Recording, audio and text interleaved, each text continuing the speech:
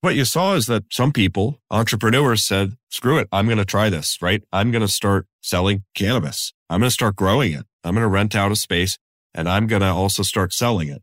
I'm going to get a little shop somewhere and begin selling marijuana and see what happens. And so they risked going to jail. Welcome to the Sidcast, the podcast where we sit down with a fascinating guest each week to hear their story, who they are, and how they got to be that way. My name is Sid Finkelstein, a professor at Dartmouth College, and your host and guide as we embark on a journey of learning, discovery, and good old-fashioned conversation.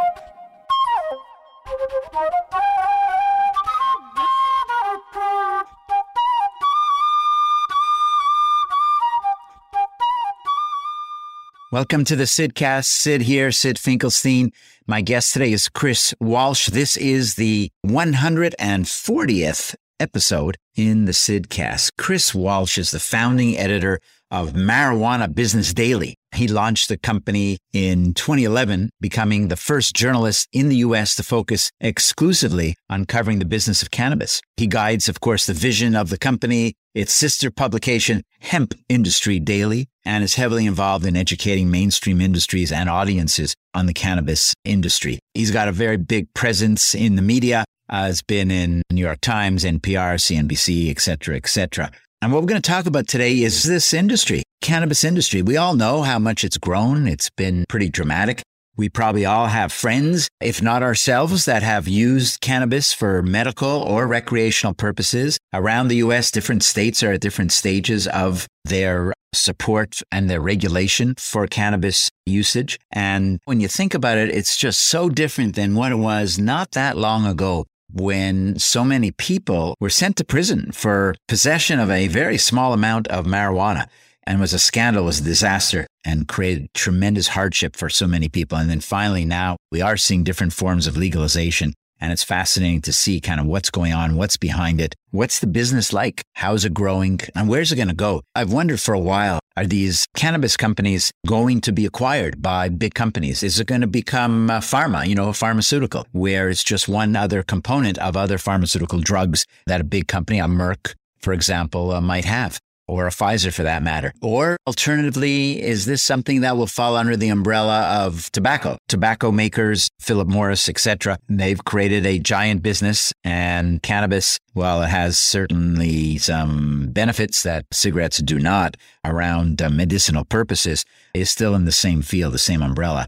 And regardless of what we might think about cigarette companies, from a business point of view, it's interesting to think about how they might meld together. And then there's also big CPG, consumer packaged goods companies. Is this something that Procter & Gamble and Unilever are going to get involved in at some point? There's a lot of legislation that still has to change, a lot of things that have to change for that to happen. We're in the early stages of a fascinating industry. So Chris Walsh is really well placed to talk about what's going on, what are the trends, what's happening in Canada, which is one of the places really where marijuana, not usage as much as business, and the business of cannabis entrepreneurs has really taken off, because in Canada, cannabis has been legalized on a national basis, which is not the case in the US. So there's just a lot to talk about. It's really an interesting industry, and an industry that we're seeing still in the very earliest stages.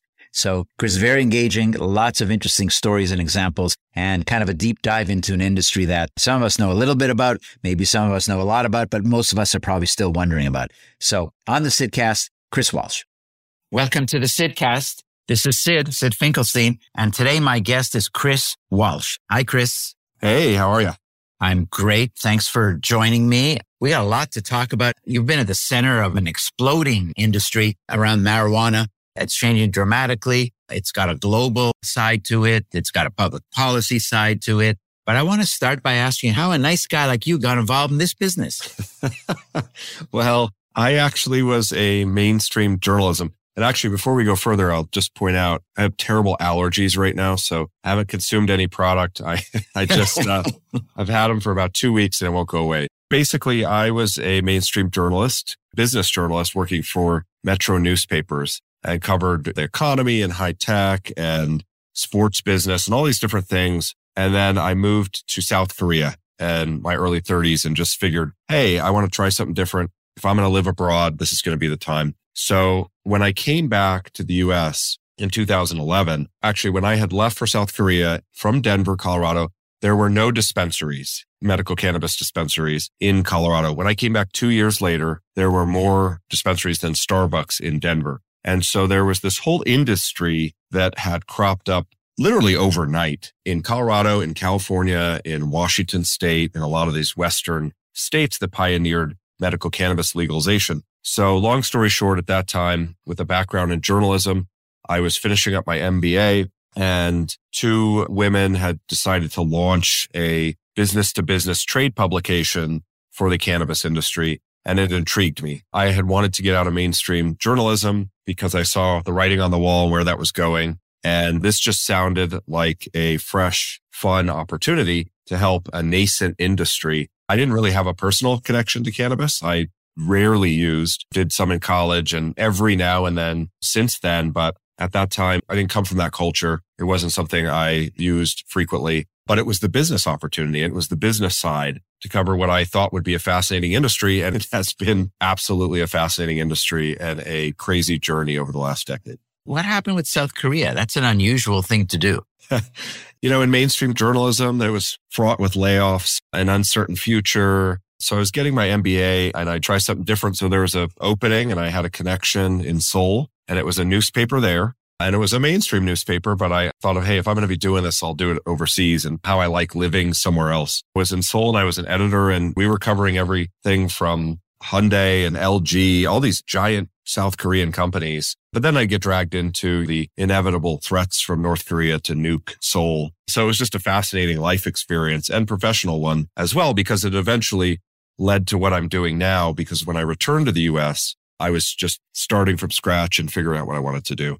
In the right place at the right time, in a way. Absolutely. Certainly the timing, because things were just starting to take off. Is there a cannabis industry in South Korea? Just curious. They've passed some laws to allow medical cannabis, but like we've seen outside of the US and Canada, most of these countries that pass cannabis laws take a long time to actually get their industries up and running, and they look very, very different than here in the US. Actually, South Korea has liberalized its cannabis laws to some degree, like 30 plus other countries, but it's not a big market or anything. Actually, when you think about, I'm kind of jumping ahead a little bit, but so I'm from Canada originally, lived in the US for a long, long time. And in some provinces in Canada, there are liquor commissions or liquor stores. Actually, I don't have to go to Canada. I live in New Hampshire and there are New Hampshire state liquor stores. This is the only place you're going to buy liquor.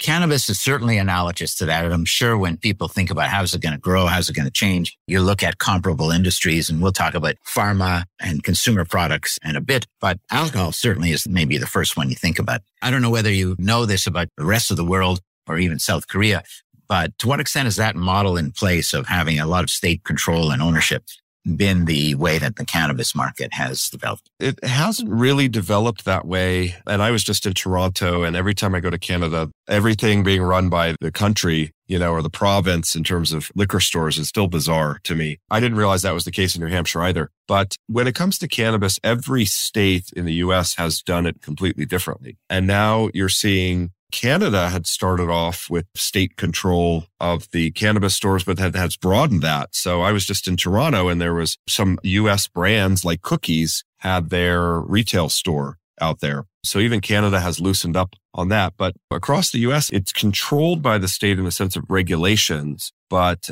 the state isn't running the dispensaries or the retail stores. You do have private, increasingly, and in the future, you'll have public companies running these stores. So I can't compare it to alcohol. I can't compare it to anything because it really depends on the state you're talking about. Mm-hmm. Private companies and individuals run these operations, but the regulations around them are so dramatically different from state to state and even region to region. The East Coast has kind of come up with its own similar models across the state that have legalized there. And those are very different than what you find in California in terms of license caps, types of licenses, the regulations around them. Again, how many licenses they're granting, whether out of state investment is involved, what kind of controls are on the industry. It's just all over the board. That has got to make it more difficult to create multi-state, to start consolidating and creating bigger companies. I guess there are some restrictions on whether you can have out-of-state ownership, or although you can get around that by having some investors, I suppose, or maybe some of the executives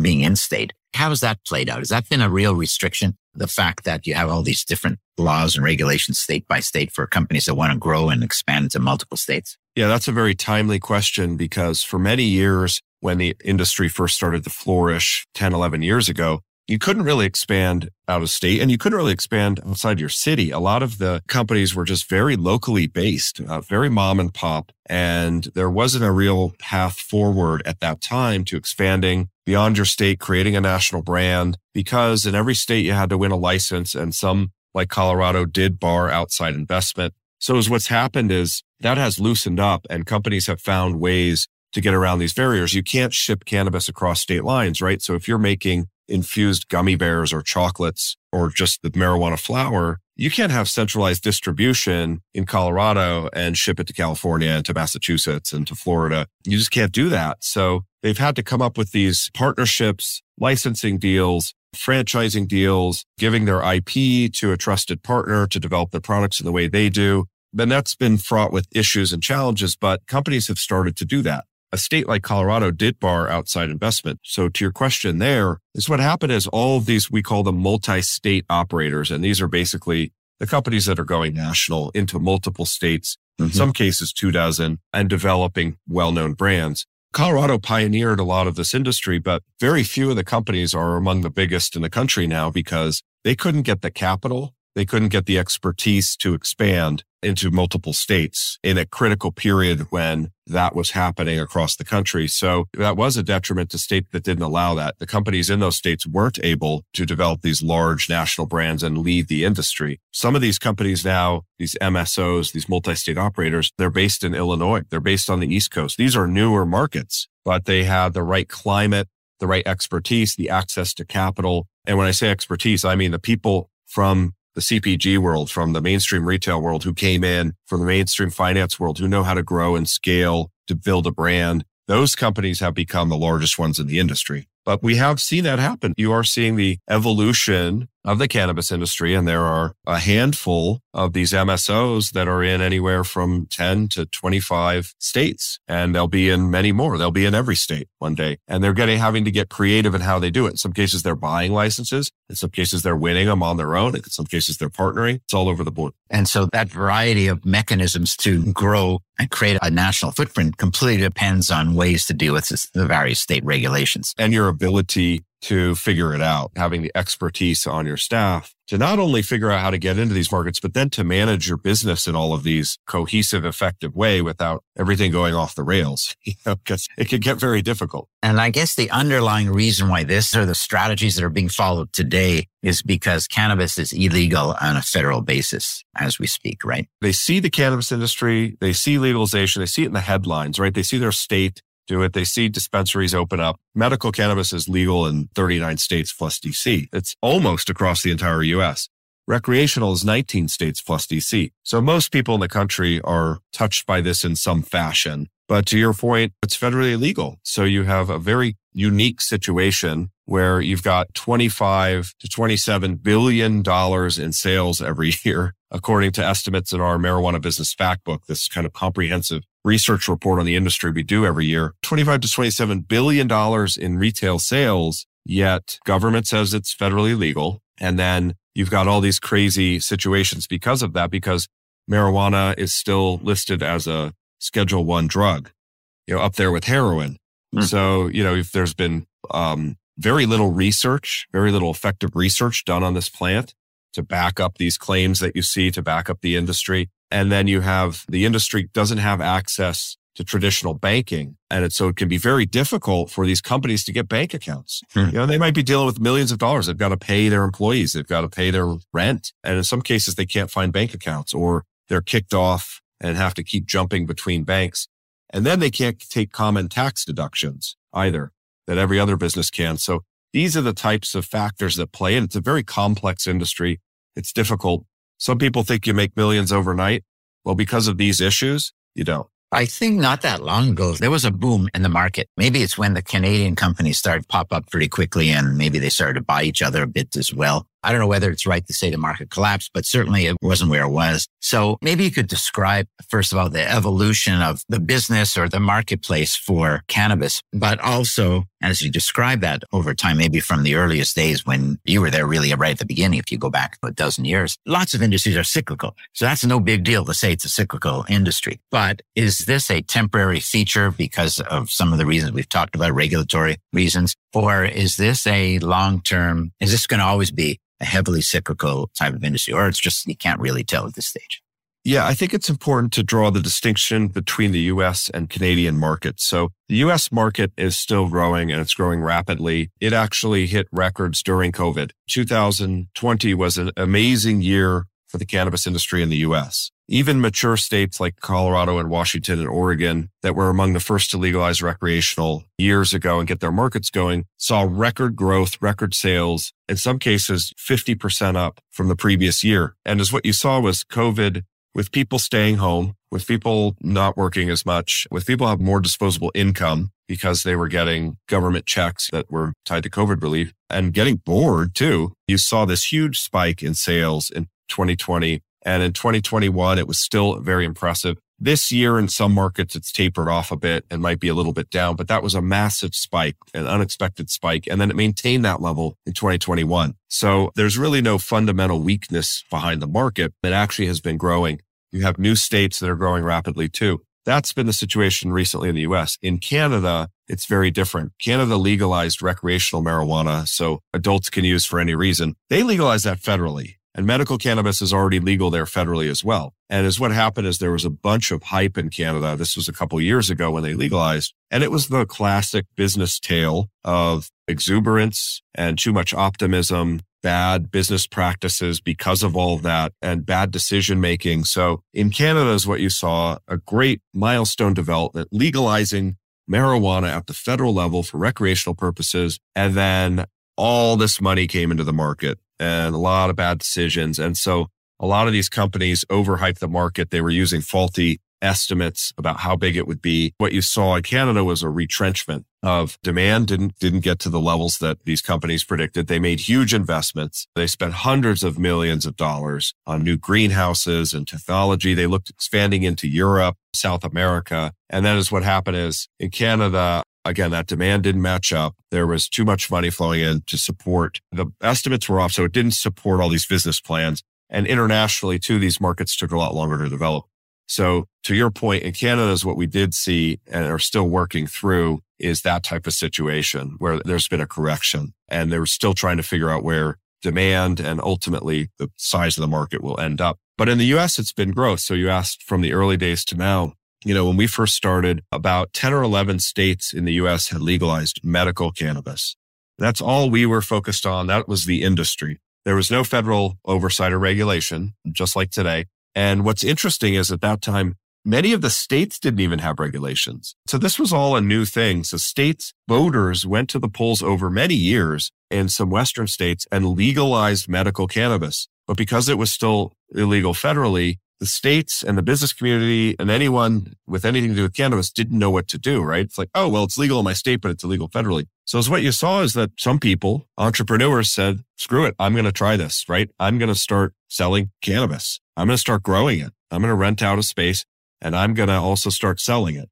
I'm going to get a little shop somewhere and begin selling marijuana and see what happens. And so they risked going to jail. They risked a lot of things. So because of that situation, the people involved in the business at that time mostly were not from the mainstream business world. These were, in some cases, people on the fringes of society. They likely had been using cannabis quite frequently, likely growing in their house, their basement, participating in the illicit market. That's what you saw in the early days. And so they took these risks. And so what happened is, as this started to take off in these states, lawmakers said, whoa, what's going on? Okay, it is legal. So we need to put a framework around what you're doing because there's sign spinners on the corner advertising 50% off joints at a well-trafficked intersection where parents are taking their kids to school. Like, this isn't what we want. We don't want this in your face. And billboards were popping up with marijuana leaves and burning joints. And so these states went and said, we got to regulate this industry. So they were starting from scratch. There was no blueprint for this.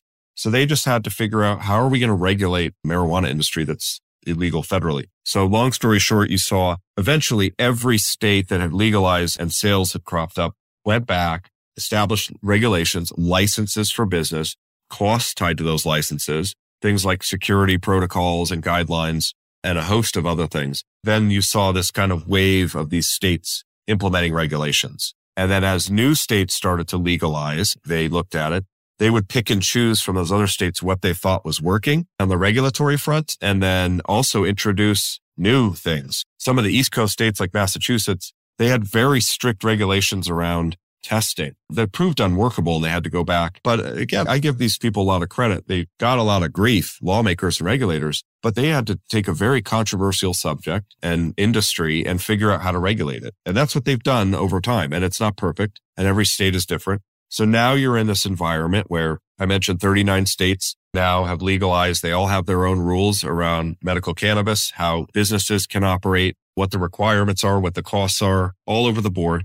And then you've also seen them have to do it with recreational marijuana, which is a whole another area they have to figure out how to regulate that and keep it out of the hands of kids and make sure it's not a detriment to communities. Along the way, what you've seen is this industry has professionalized because it's regulated. It's still very controversial, the types of regulations, but it's professionalized now. And the latest wave is mainstream professionals coming into the industry and investors. So a lot of these bigger companies now are tapping, as I mentioned earlier, people from CPG, people from big tech, people with legit business backgrounds that have helped grow some big corporate names that have started their own and then sold their own companies in other industries that are bringing their skill set to cannabis. Maybe they have no connection to cannabis like I did, and they just see it as a business opportunity. Or maybe they always had a connection to it and now have a path forward. This has kind of been the evolution of the industry. Very interesting. What are some of the biggest companies in the U.S. right now? They're mostly these MSOs, and a lot of them are publicly traded, and they trade typically in the Canadian stock exchanges because of the federal situation here. These include Trulieve, which is based out of Florida and is in multiple states now, and Curaleaf. These are some of the bigger ones. There's Verano, there's PharmaCann. There's about a dozen fairly large for this industry companies. And then you have another tier that are smaller. They're in multiple, maybe 4 or 5 states. And these companies I'm talking about typically are vertically integrated. So what I mean by that is they basically have licenses to do all or most parts of the supply chain.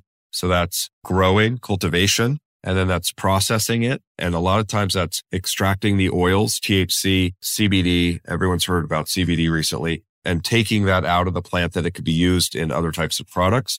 And then they might develop their own infused products. So these are everything from pills and capsules and little things you put under your tongue to gummy bears and chocolates and mints, bath bombs. There's a lot of things you could put CBD and THC. And so there's a whole array of products, very CPG-like products that we consume every day that have cannabis in them. So these big companies do that too, in many cases. And they also operate the retail stores. So in almost every state, there's different licenses for each of these areas of the supply chain that you have to win. So these companies are connecting it all. And that's a very complicated business model because you have to be an expert at growing a plant. Then you have to be an expert at processing it, extracting things from it. Then you have to be an expert at developing consumer products from it.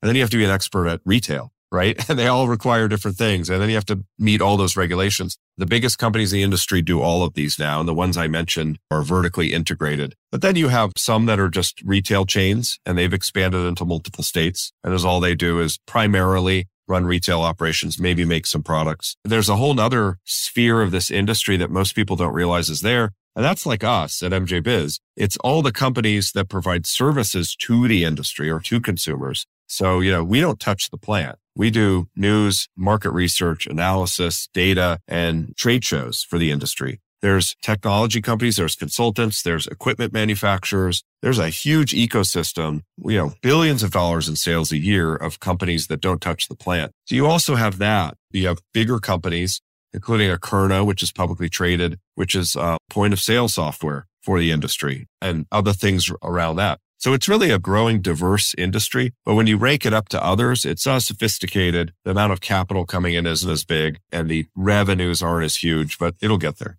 That is a really interesting summary of where we're at when you described the extent of vertical integration. I think in many, many industries, They start that way. And over time, companies become deep experts. And you have the Walmarts of the world that come up and are tough to beat in the retail sector, but they're not manufacturing anything. But that's not the way it is mostly, I think, because of the regulations as you described. It makes me think about one other thing, which is cannabis. It's a plant and it's grown. And so it's an agricultural product, even though it's done. Well, I don't know where it's done. I think there may be out in some fields in some places, but it's also inside in a lot of places as well.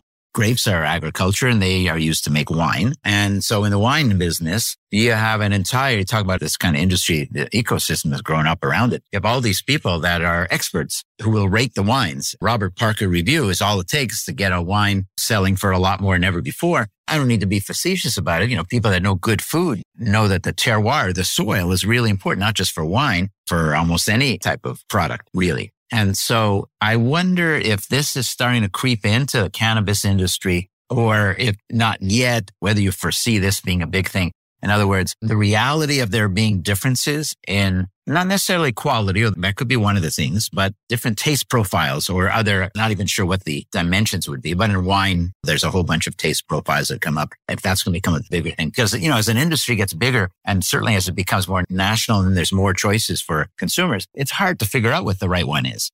If your doctor's prescribing it, it's one thing, but if it's recreational, it's a whole other story. This is where there are a lot of similarities to the alcohol industry, whether it's wine or being in Colorado. I'll use the craft beer or just the beer analogy because we're big in craft beer here. You have the mass produced marijuana that some people are okay with. That will be a segment of this going forward. So you will eventually have the Budweiser type, Anheuser-Busch or Coors, whatever you want to use as a mass appeal cannabis. And you do see that now, right? There's a market for that. And there's companies that do that. They're getting economies of scale and they're going for that kind of mass market appeal. But cannabis has a long history of leaning into quality, leaning into different types of profiles. So you mentioned wine. There were certain things in cannabis. It's like terpenes, and that's the smell of it. That also goes to the taste of it when you inhale it or you're eating something with cannabis in it. So there's a lot of focus on terpenes and how that changes the effect. There's something called the entourage effect, and that's THC and the CBD and other parts of the cannabis plant all working together to give you whatever type of feeling you're looking for. So a huge part of this is tied to quality. So what you're seeing is a lot of companies are trying to set themselves apart more than ever right now by leaning into quality and saying, hey, we're going to do it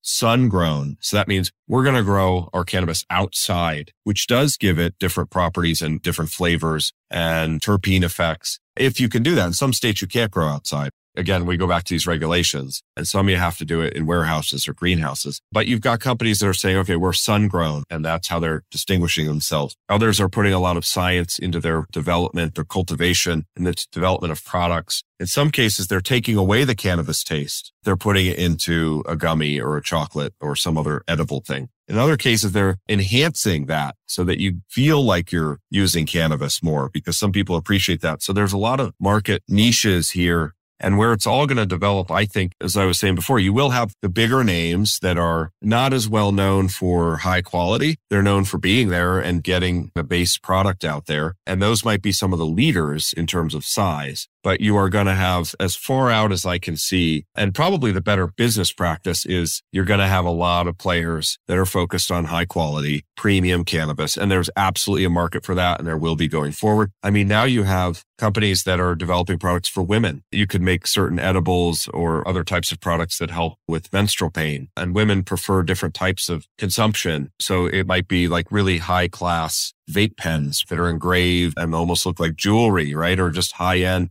So whether it's the actual plant or the infused products or the accessories, there's a bunch of different markets to tap. And I just look to any other part of society, right? Or any other business. It's going to mimic what we see everywhere. You'll have players in the high-end luxury area. You'll have the big mass market producers. Then you'll have some that are likely coming in as cheap as possible that may or may not last because their product isn't very good. But we're seeing all of that play out right now. What's fascinating about this is because we have seen these types of trends and actions at a very high level for a long, long time in so many other industries. Maybe that's why some of the people in these other industries are now entering or have been entering the cannabis industry with their own background expertise.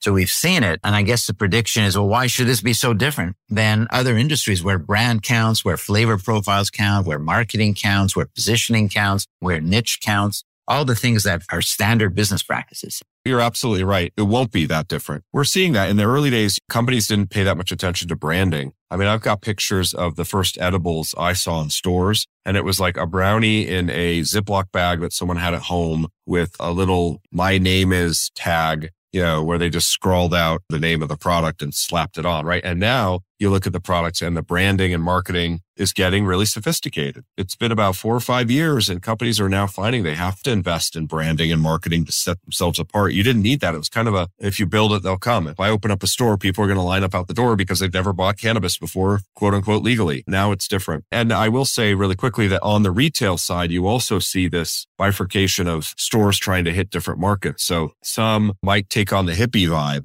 And you walk into it and there's Grateful Dead playing and a Jimi Hendrix poster under a black light and beads hanging down and patchouli oil.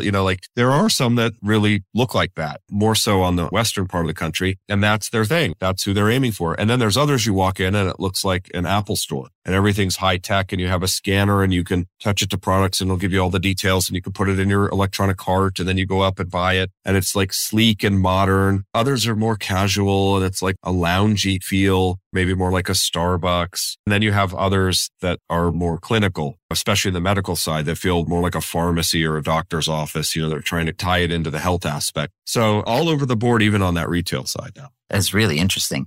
And that is different than a lot of other industries in that there's, again, different regulations, but still trying to figure out what the right messaging should be. When you want to buy, let's say, a phone, a mobile device, not every store looks like the Apple store, but actually almost all of them are not that far apart. Good point. But here you have a lot more variety. So yeah, it's still early. It's still somewhat early days. I want to talk about safety and public policy for a minute. So in what way is the consumption of cannabis similar or different to cigarettes? In what regard? Well, if you smoke a joint or smoke a cigarette, we know smoking cigarettes are very, very bad for you. What do we say about the equivalent when it comes to cannabis? I mean, it depends how much cannabis you smoke, right? If you're puffing on it all day and you're smoking the flower like a cigarette, it's probably no better. Again, there hasn't been a lot of research into anything tied to marijuana, even on that health side. And it's ridiculous that for decades in our history as a country, we haven't researched it like we would research anything else that people can consume, especially something that can help you. So honestly, I don't know. There's different studies that say, smoking marijuana can be just as bad as cigarettes, even if you're not doing it as much, even if you're not smoking the equivalent of like 20 a day like you would with cigarettes. I don't know. I'm not the expert on that. What I can tell you is that there are so many different ways to consume cannabis now that it's a moot point for a lot of people because they don't inhale it. So you can do it in vape form now where you have oil and you heat it up, and it's just like an e-cig. We're not even sure what e-cigs do to you, right? We had the big crisis with your lungs, but on the marijuana side, you could do that too. So you're taking out those oils, the THC and smoking that, but you're not smoking the actual flower, which might be healthier, which might not. Just like cigarettes and tobacco, we don't know. But a lot of people are using other forms of it. The edibles market has taken over. I think flower now is about 60% of the market. So flower is the actual plant. That's what people in their minds see as marijuana smoking, right? That's taking the plant and rolling it up in a joint or putting it in a bong or a pipe or whatever triggers in your mind. That's only 60% of the market now. It depends, varies by state. I'm using a general number. Is what we've seen is that the industry's become very innovative because they're responding to patients and consumers who want different ways. Like, should a medical patient who's using it for that reason be smoking cannabis? Probably not. So there's pills, there's topicals, there's lotions, creams, there's an array. You go into these stores and it's amazing to see the types of products there now. Gummies are very, very popular, the chocolates, but there's mints. There's so many different ways to consume and use cannabis that if you are worried about the health impact of inhaling something, which probably isn't good over the long run, like I don't know the health data, but I'd rather not do it. You can do it in other ways. So that's what we see people doing. It's not like a cigarette where you're inhaling something. I guess you can get nicotine in other ways, but with cannabis, it's a lot different. So these other alternative forms of consumption, these alternative products have really taken off. The other thing you sometimes still hear, I think, is that marijuana is an entry drug. And maybe that's when you reference at the beginning, in some statutes, it's equivalent to heroin. Is that what's going on, say, in the States? Maybe there are 11 states that have not legalized cannabis for medicinal purposes. Is that kind of the mindset there?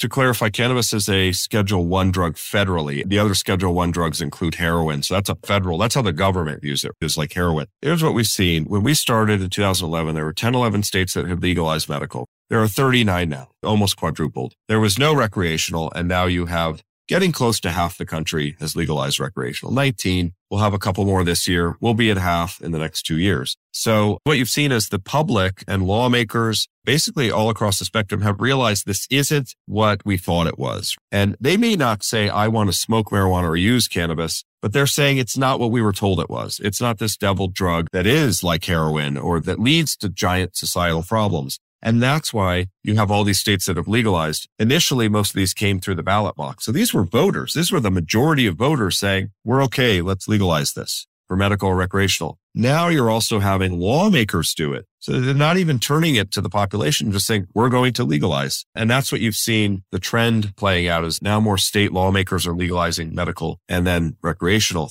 The holdout states, especially on the medical side, very few now. And we'll have more that legalize this year, but it's kind of a mix of factors. It's really the red states. Even those are changing. I mean, Oklahoma has legalized medical cannabis and it's one of the biggest markets in the country now. And it doesn't have a lot of strong regulations. So it's actually got a lot of problems, but you're even seeing red states legalize. South Dakota legalized medical and recreational at the same time in the election recently. So it's not even a partisan issue so much anymore, but I will say the holdout states that have not legalized yet do have these kind of traditional, conservative, old school mentalities around cannabis. And honestly, a lot of times it's probably not even the population, it's the lawmakers. They're not legalizing it. They're throwing wrenches in the ability for organizers to gain enough signatures to get it on the ballot. There's been overt attempts to sink these. Mississippi legalized in the 2020 election, and there's an opposition group that came out and they found this stupid technicality that had been in their law for, I think, over a decade. It would have affected any kind of ballot measure of this type,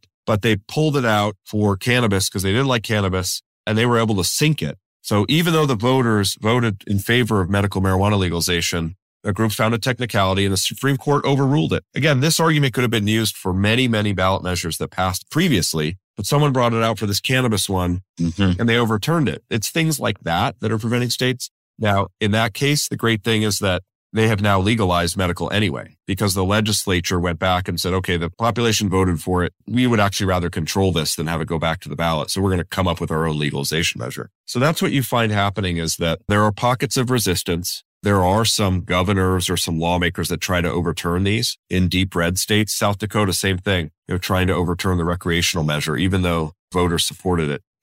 But, when you got 39 states that have legalized medical, I think it's clear where the nation as a whole stands. I mean, it's a very big issue because for a very long time, being caught with drugs, even a tiny amount, could put you in jail. And I think the data are overwhelming on who ended up in jail. And they were young Black men more than anyone else. There have been more and more recognition of this. The media and some pretty influential books as well, actually keeping it illegal and then prosecuting for this when it's completely legit in 80% of the country is really a public policy scandal, frankly. Even if you're not a fan of cannabis, the fact that it's been used in this way, has been demonstrated being used in this way to incarcerate so many people is really bad, is really unfortunate. And so hopefully we'll be going in the direction of at least trying to regulate it. I mean, it speaks to the illegal drug trade as well. That doesn't go away when you don't regulate. In fact, I was going to ask you about that. And I mean, I don't know if you know, but what has happened in states that have regulated recreational? Is there still a thriving illegal drug trade?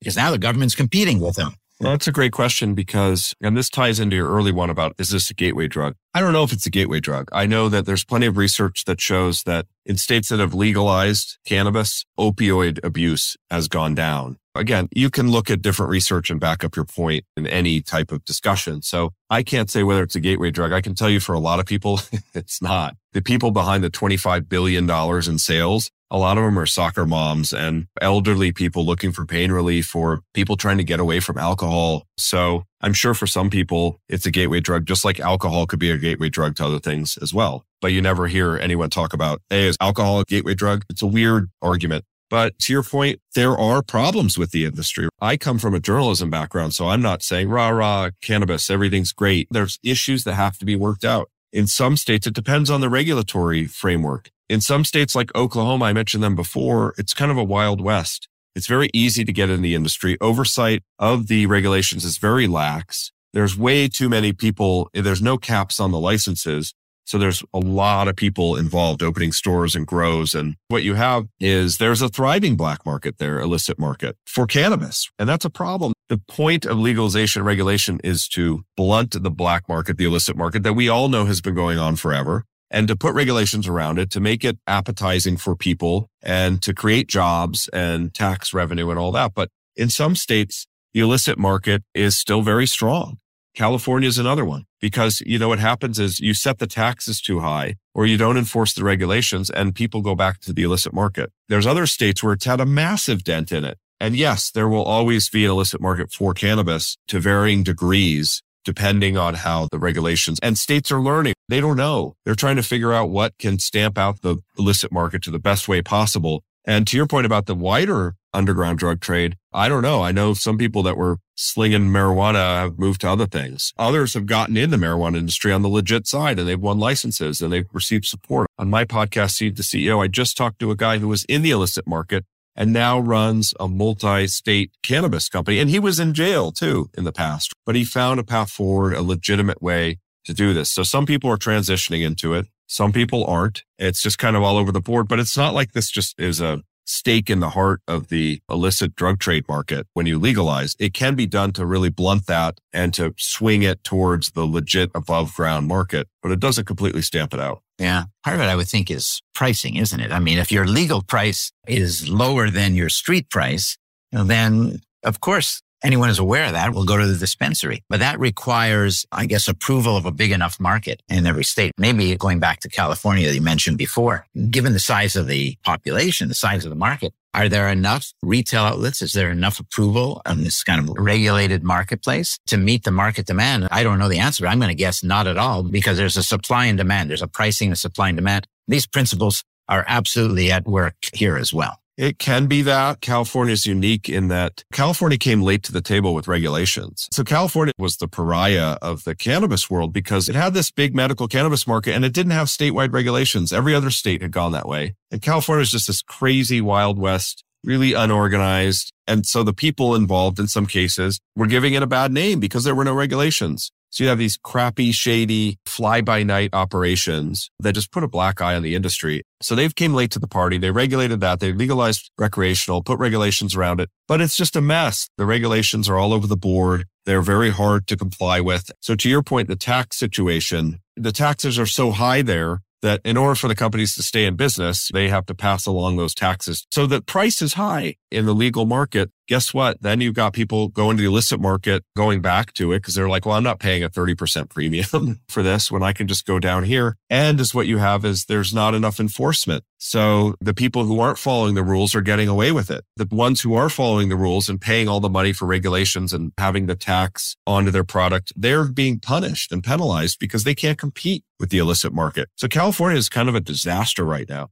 Luckily, most states are not in that situation. And especially in the East Coast, the regulatory scheme is much different. But these are the problems that can happen. You talk to anyone in California right now in this business, and they'll tell you it's not a good place to be, even though it's the largest market in the world and the opportunity should be immense. It is not a good situation. And then when you layer on top of that, because this is federally illegal, you also have this tax issue I mentioned earlier where they can't take business tax deductions that are common for every business. So to actually break even, let alone become profitable under this type of scenario, especially in California, you can see again how difficult this can become and how different the state markets are. Each one is its own environment, its own climate, its own industry. I think that's a big takeaway from our conversation. It's very unusual in that regard compared to other industries. Just one last thing about California. Is there a recognition among regulators, among legislature, that things are a big mess? They're not accomplishing what they wish to accomplish and there's change afoot? There are among some pockets, but California is like 10 states in one. So every area of California has different factors and different attitudes at play and different leaders. And so I don't think no one knows how to fix it. I think there's some acknowledgement that this isn't working how they thought, but no one right now is standing up in the right way and has the power to actually push through meaningful change. So a lot of frustration there. But then you've got markets like New York, which just legalized, and New Jersey, and there's a lot of high optimism, and they're baking social equity into their programs. So this isn't going into the hands of just basically white people with access to capital. They're making sure that there's room for small players like mom and pops, and it's not just the big companies that can come in. Lots of experiments going on across the country. And we'll see in 10 years which models could become this de facto blueprint going forward. It won't be California's, but with some degree of capital constraint, it is tougher for smaller players to get in. And then when you're established and you figure out how to do this and you've developed some of these licensing partnership ecosystem arrangements that you described earlier, and then you look at other industries where consolidation always occurs, where in a highly fragmented industry, it is almost always, if not always the case, like an axiom of business, that there will be attempts by some players, sometimes even outside parties, but could be, someone in the industry right now, to buy and grow and become gigantic. Is that what you foresee over the next 10 years or 5 years in the industry? It's already started. Took a while to get here. Not a while because the industry isn't that old, but last couple of years, you've seen a consolidation push. You've seen companies with the sophistication and with the capital behind them, as I mentioned earlier, to be able to pull this off. The reason there's bigger MSOs is because they've started acquiring in other states. In some cases, acquiring distressed assets. In some cases, they're acquiring top of the market to get into a new state. In other cases, they're buying their other large multi-state operators. The latest iteration is now you're seeing consolidation at the top. It's not just the top companies picking off ones down here. Now you're seeing the merger of equals. So to your point, yeah, this is common in every industry, and we're seeing it here. We're seeing it in Canada too. At our trade show, MJ BizCon, I always predict what's to come in the next year. I've been doing this for 7 or 8 years. And one of my predictions for this year was that we were going to see several of these massive mega mergers between companies in the space. And in fact, one has already now happened this year. You've had 3 or 4 of these in the US. You've had 2 or 3 in Canada. We've seen this story, right? We've seen how an industry evolves. And this one will be very similar in that regard. That will lead to what I mentioned before, the Budweisers, the McDonald's, the Starbucks, the insert big company name here. Mm-hmm. That will play out. And you'll have a very well-known couple brands across the country. Maybe they all have the same sign and the same feel when you walk into the store, the same types of products, or an infused product brand that's like a Coca-Cola, that's like a Nestle, that you can get in any state, and it's a certain line of gummy bears or whatever it is. But then you'll have these thriving local kind of craft. When you see this trend, unless you can create a kind of real sustainable advantage that comes from some ecosystem platform that you see in tech, with an Amazon or a Google, you become really, really big. You gain a lot of market power. But there's over time plenty of small players that emerge with different business models, with a unique product, with a different technology. And maybe that's happening now a little bit. But I think when we get to the state of maybe, 3 giants, let's say, the game is not over because you keep getting these small players. And then sometimes those giants, they don't innovate very well. And you look at a company like General Motors and you have a little Tesla and a Rivian, and they're completely transforming the entire world. So that's the industry 3.0 maybe, or 4.0. But consolidation is not the end of the game. Even though many of the consolidators often think, okay, we've won, it's over. It's a very dangerous approach. I like this idea you said about the predictions that you make, given where you sit and you talk to so many people. Are there a couple of major trends that are going on now and that you anticipate becoming even, accelerating in the next year or so? I think it's the consolidation, the emergence of some large key top players with a lot of distance between the next tier, like we were just talking about. I think it's further going to move into the product innovation side. People don't want to inhale anything. So we talked about this a little bit earlier, but as we get more of the mainstream CPG thinking into this industry, there will likely be a lot of new types of products coming out. And you're seeing that now. Some of the bigger trends are fast acting. So edibles in the past, traditionally you take an infused product with cannabis in it, and it might take an hour, it might take 2 hours until you feel the effects. So there's countless stories of people trying an edible, like, okay, I have a chocolate bar and I'm supposed to eat 1 square, right? And I eat 1 square and I wait an hour and it's not doing anything. So I eat another, and then I eat another, then I eat another. And then it all kicks in and that person is glued to the couch for 8 hours. They can't move. One of the trends that the industry realized was people want to feel the effects a lot quicker. You don't want to drink a beer or have a cocktail and feel it 2 hours later. You're doing it to feel it now. So same thing, especially for pain relief too, on the cannabis side. So now you have these fast acting edibles. That's one of the trends that the industry is seeing and responding to and putting into product development. You take this in an infused product and it works in 10 minutes, not 2 hours. You also see beverages have a lot of hype around them now, cannabis infused beverages, and that could be fruit punch. It could be a soda. It could be like a seltzer with THC in it. I don't know where that market's going to go. There have been infused beverages in this industry for a while, but they're starting to get more attention. More innovation is going in behind them, more R&D, more money. So those are the types of things we're seeing. And flower will always be a big part of this industry, but I think you're going to see a lot of innovation on everything else. The other part of what I see is that science is going to be a bigger part of the success of companies going forward, where it wasn't involved really at all in the past. And now it's like, in science, I'm using broad, like how are you cultivating cannabis? And what best practices are you bringing? How are you understanding the science behind the plant to improve yields, lower your energy use, create products that people want, create ones with terpenes, like we mentioned before, and high quality, and then science behind how you're developing your products. How do you keep them consistent so that in a bottle of gummy bears, this one doesn't have more cannabis than this one? That's a big problem in the industry. So it's using science behind product formulation, behind R&D, behind cultivation. And the companies that do that well and fully understand what they're doing from that side, I think are going to set themselves apart.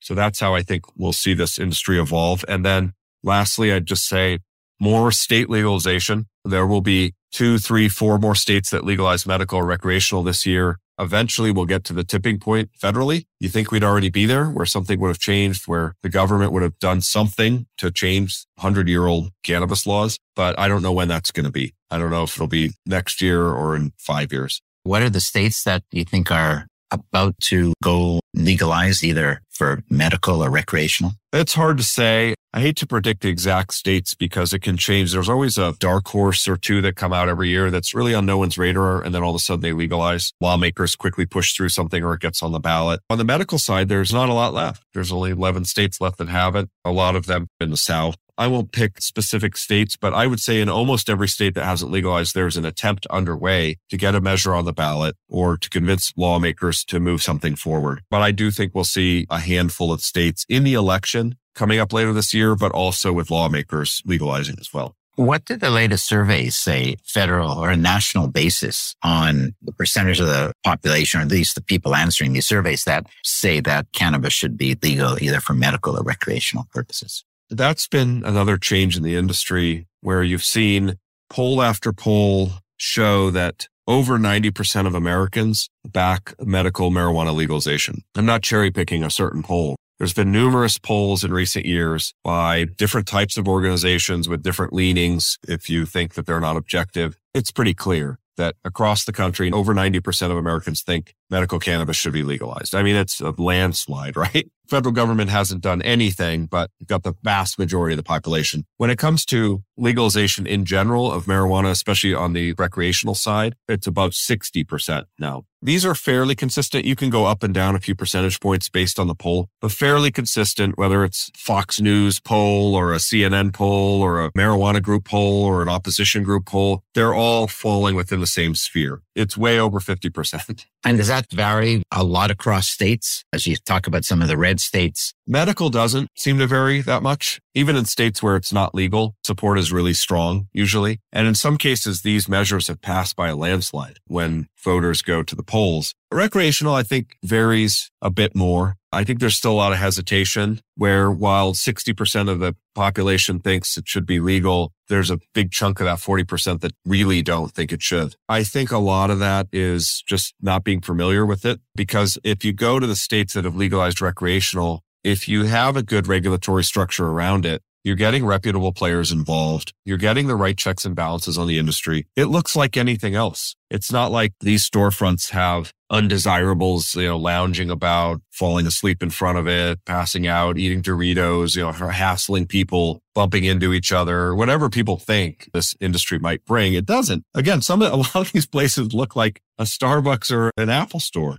And the people going in, sure, there's people who have consumed cannabis their entire life and might fit your stereotype of them. But there's tons of people that don't. There's the soccer moms, there's the lawyers getting cannabis instead of a 6-pack or a bottle of wine, professionals, elderly, or people just in their 20s, again, who don't want to drink alcohol or use other substances. So I think that the resistance is largely tied to stereotypes of what this would look like, whether if it would lead to a terrible society where crime is up and traffic accidents are up and the whole community goes down the toilet. So I think once people see it in other states, they become more comfortable. Now, that's not going to convince everyone, and people have a right to their opinion. Again, it's not a panacea. It doesn't fix everything. But I'll tell you, it creates jobs. Absolutely. We can see that. It's created hundreds of thousands of jobs. It creates business opportunities. It creates tax money that, if used effectively, can go to schools and roads. And we've seen that in many states, and can revive communities. These companies take over dilapidated buildings and put money into them. They can revive neighborhoods. And guess what? At the end of the day, it does help a lot of people. A lot of people do use this medically, and they swear by it, and nothing else will work or doesn't have the side effects, or they don't get addicted. And then honestly, if people use it for fun and they're not hurting anyone else, not hurting themselves, who cares? So that seems to be the general mentality.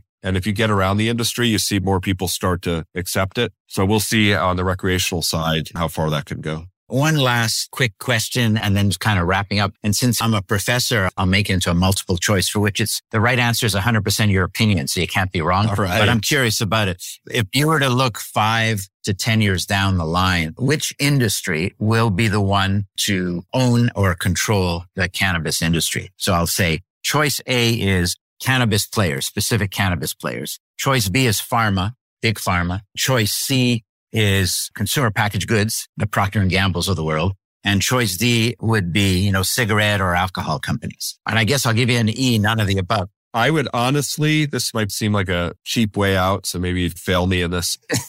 I'd say all of the above. I do not think in 5 to 10 years there will be a clear, quote unquote, owner of the industry. I think you will absolutely have the ones that grew up in the cannabis space and made a name for themselves that still retain their independence, I guess, from other giant companies or industries. I think alcohol and tobacco, absolutely. Once the federal situation changes, and I'm not talking pure legalization, I'm talking either allowing the states clearly under federal law to decide which way they want to go, to legalize and then regulate. That's just codified into law. Or just something as saying this industry can access banking services. It's normalized in that degree, which I consider pseudo-legalization. That's the more likely step. If either of those happens, the floodgates are open. And then you are going to have alcohol and tobacco. Alcohol and tobacco have already been getting involved, especially in Canada. Constellation Brands, one of the biggest alcohol distributors in the world, made a massive investment into a Canadian company. It didn't end well, but there will be pieces that alcohol and tobacco absolutely get involved in. There will be pieces, big pharma, less so, I think, right now. Big pharma will likely take a bigger role in psychedelics and the cannabis industry overseas. But there will be pharma aspects. There will be the cannabis people. There will be the alcohol and tobacco. And CPG will be a big player. They are absolutely ready to come into this industry when they feel that they can. One of the things that makes this industry so interesting to me is that last question, that all of those different categories, and they're giant categories, could be players, that this could fit, that this kind of nascent industry on cannabis could fit into these 4 or 5 different categories is pretty interesting, because that's not the way it is for most industries that are starting. It is. And the fact that all of them would have a place in this, and potentially a strong place, it shows you how diverse the industry is. Yeah. And to your point, how different it is than others. Chris, what a great conversation and an education on the cannabis industry and your point of view. I'd like to do one final quick wrap-up question, which is not about, in this case, the cannabis industry or whatever topic we're talking about, but about you and your own career. It's an advice question, but it's the advice that says if you could magically go back in time, and I don't know if you need to smoke a joint to do that. You can imagine that. If you could magically go back in time to when you were 20 years old or some such thing, and you could go over to that 20-year-old Chris Walsh and lean over and say, you know what, Chris, there's one thing I want you to know about the world or about business or about life. What would be that little lesson you'd want to share to yourself back when you were 20 years old? I learned it over the course of my career, and I think it came at the right time for me. But I would have told myself, don't be afraid to take risks with your career. because I had my career all mapped out. I was going to be a journalist and I wanted to eventually try and get to the New York Times or the Wall Street Journal. And so I had a path of how you do that. You start at a smaller newspaper, then you get to a metro one, and then you get a lucky break, and then you get up there. And I kind of had that mapped out and didn't want to diverge from that and didn't want to take risks. And the world changed, right? The state and the health of newspapers and the media industry changed. And then I found myself eventually not wanting to go to those places because everything changed. But I couldn't have imagined earlier leaving what I was trained to do in school, in college, right? So a lot of your students potentially have a career path in mind. They have a major. They're saying, this is kind of what I want to do. Well, guess what? You can go way outside those bounds over the course of your career. And some of the greatest success stories, people that I've talked to, and now also myself, have been those who have gone in a path they never charted out in their mind. Basically, yes, I'm still involved in media, but we're really market research and a trade show. And for me, it was really deciding mainstream media wasn't where I was going to go. I'm going to go back, get my MBA and see what comes next. Honestly, the grief I got when I told people, yeah, I'm part of a startup. I'm the launch editor for a company that's going to cover the marijuana industry. You know, in 2011, coming from my background, there were definitely some people, some former colleagues who were like, okay, like, why are you throwing your career in the toilet? You're never coming back from this. But I took the risk because I wanted to do something different. And, you know, I didn't make as much when I took the job and could have been a blight on your resume, but it's been anything but. So take risks and go in different directions, either actively or as opportunities arise. Great advice. Great story, Chris. Chris Walsh, thank you so much for being on the Sidcast. Thanks for having me. Enjoyed it.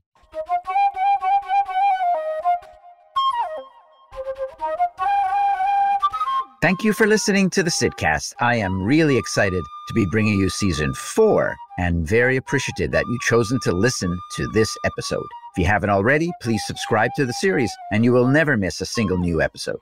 The Sidcast is growing. We have more listeners than ever before and more stories to share. This idea I had 4 years ago for real conversations with real people, informal and informative, well, it's taking off, and that is thanks to you. I welcome all feedback and would love to hear from you. If you have any questions, suggestions for guests, or any suggestions at all, please contact me via our website, www.thesidcast.com, or email me directly, sidfinkelstein@gmail.com. If you like what you heard, I hope you'll tune into another one of our episodes, and please consider giving us a 5-star review, and especially share with others who you think would enjoy and benefit from the show as well. The Sidcast is produced by the Podcast Laundry Production Company.